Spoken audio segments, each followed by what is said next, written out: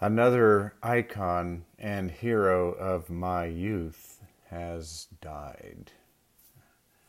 That would be Paul Krassner, the publisher of the magazine The Realist, and which was a satirical, political, and cultural magazine um, that he founded in 1958, and it ran until the mid 70s, and then there was a break, and then he relaunched it again about 10 years later. He was 87 years old. My dad subscribed to the Realist, and I remember reading it when I was like 15 and 16, and I was just always blown away. He was so, he just had this razor sharp, incendiary sense of humor, and there, he was a true madman, and he was, in fact, the FBI, of course, investigated him and called him a raving, unconfined nut, and People magazine called him the founder of the underground press, which I would agree. And certainly, he was certainly an influence on Hunter Thompson. Probably the only journalist there would be close to in temperament. He was much more of aligned with a guy like Lenny Bruce, the comedian. In fact, Krassner edited Lenny Bruce's autobiography, How to Talk Dirty and Influence People.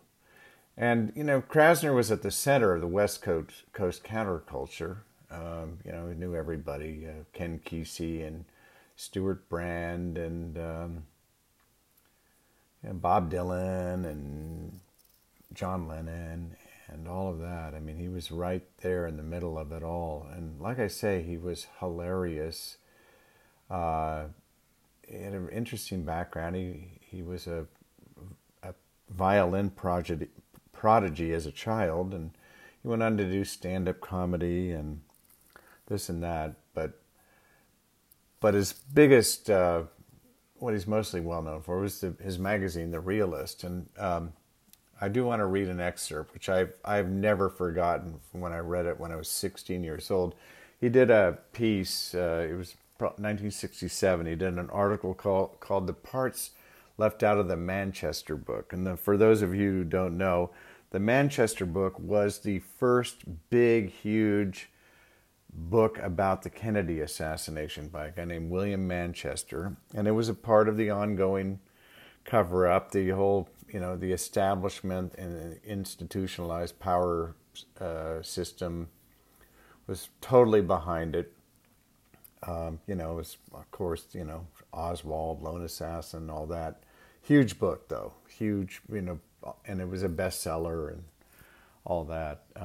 So Krassner, madman that he was, wrote a satirical piece called "The Parts Left Out of the Manchester Book." And here, I'll just read a couple of paragraphs here. "Of course, President Johnson is often given to inappropriate response. Witness the puzzled timing of his smiles when he speaks of grave matters. But we must also assume that Mrs. Kennedy had been traumatized that day, and her perception was likely to have been colored by the tragedy. This state of shock must have underlain an incident on Air Force One which this writer conceives to be delirium, but which Mrs. Kennedy insists she actually saw. I'm telling you this for the historical records," she said, "so that people 100 years from now will know what I had to go through." She corroborated Gore Vidal's story, continuing, "That man was crouching over the corpse," that man being Lyndon Johnson, of course, "no longer chuckling, but breathing hard and moving his body rhythmically. At first I thought he must be performing some mysterious symbolic rite he'd learned from Mexicans or Indians as a boy. And then I realized, and there's only one way to say this, He was literally fucking my husband in the throat, in the bullet wound in the front of his throat. He reached a climax and dismounted. I froze. The next thing I remember, he was being sworn in as the new president. I mean, what do you do with that? I mean,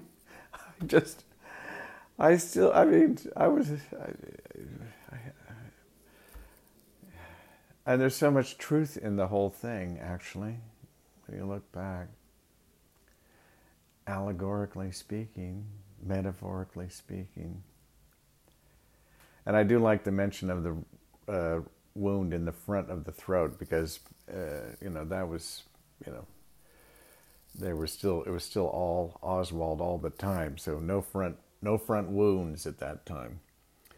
Anyway, goodbye, Paul Krassner, another madman from another dimension, from another time. I've said it before, we had a counterculture back then because we had a culture.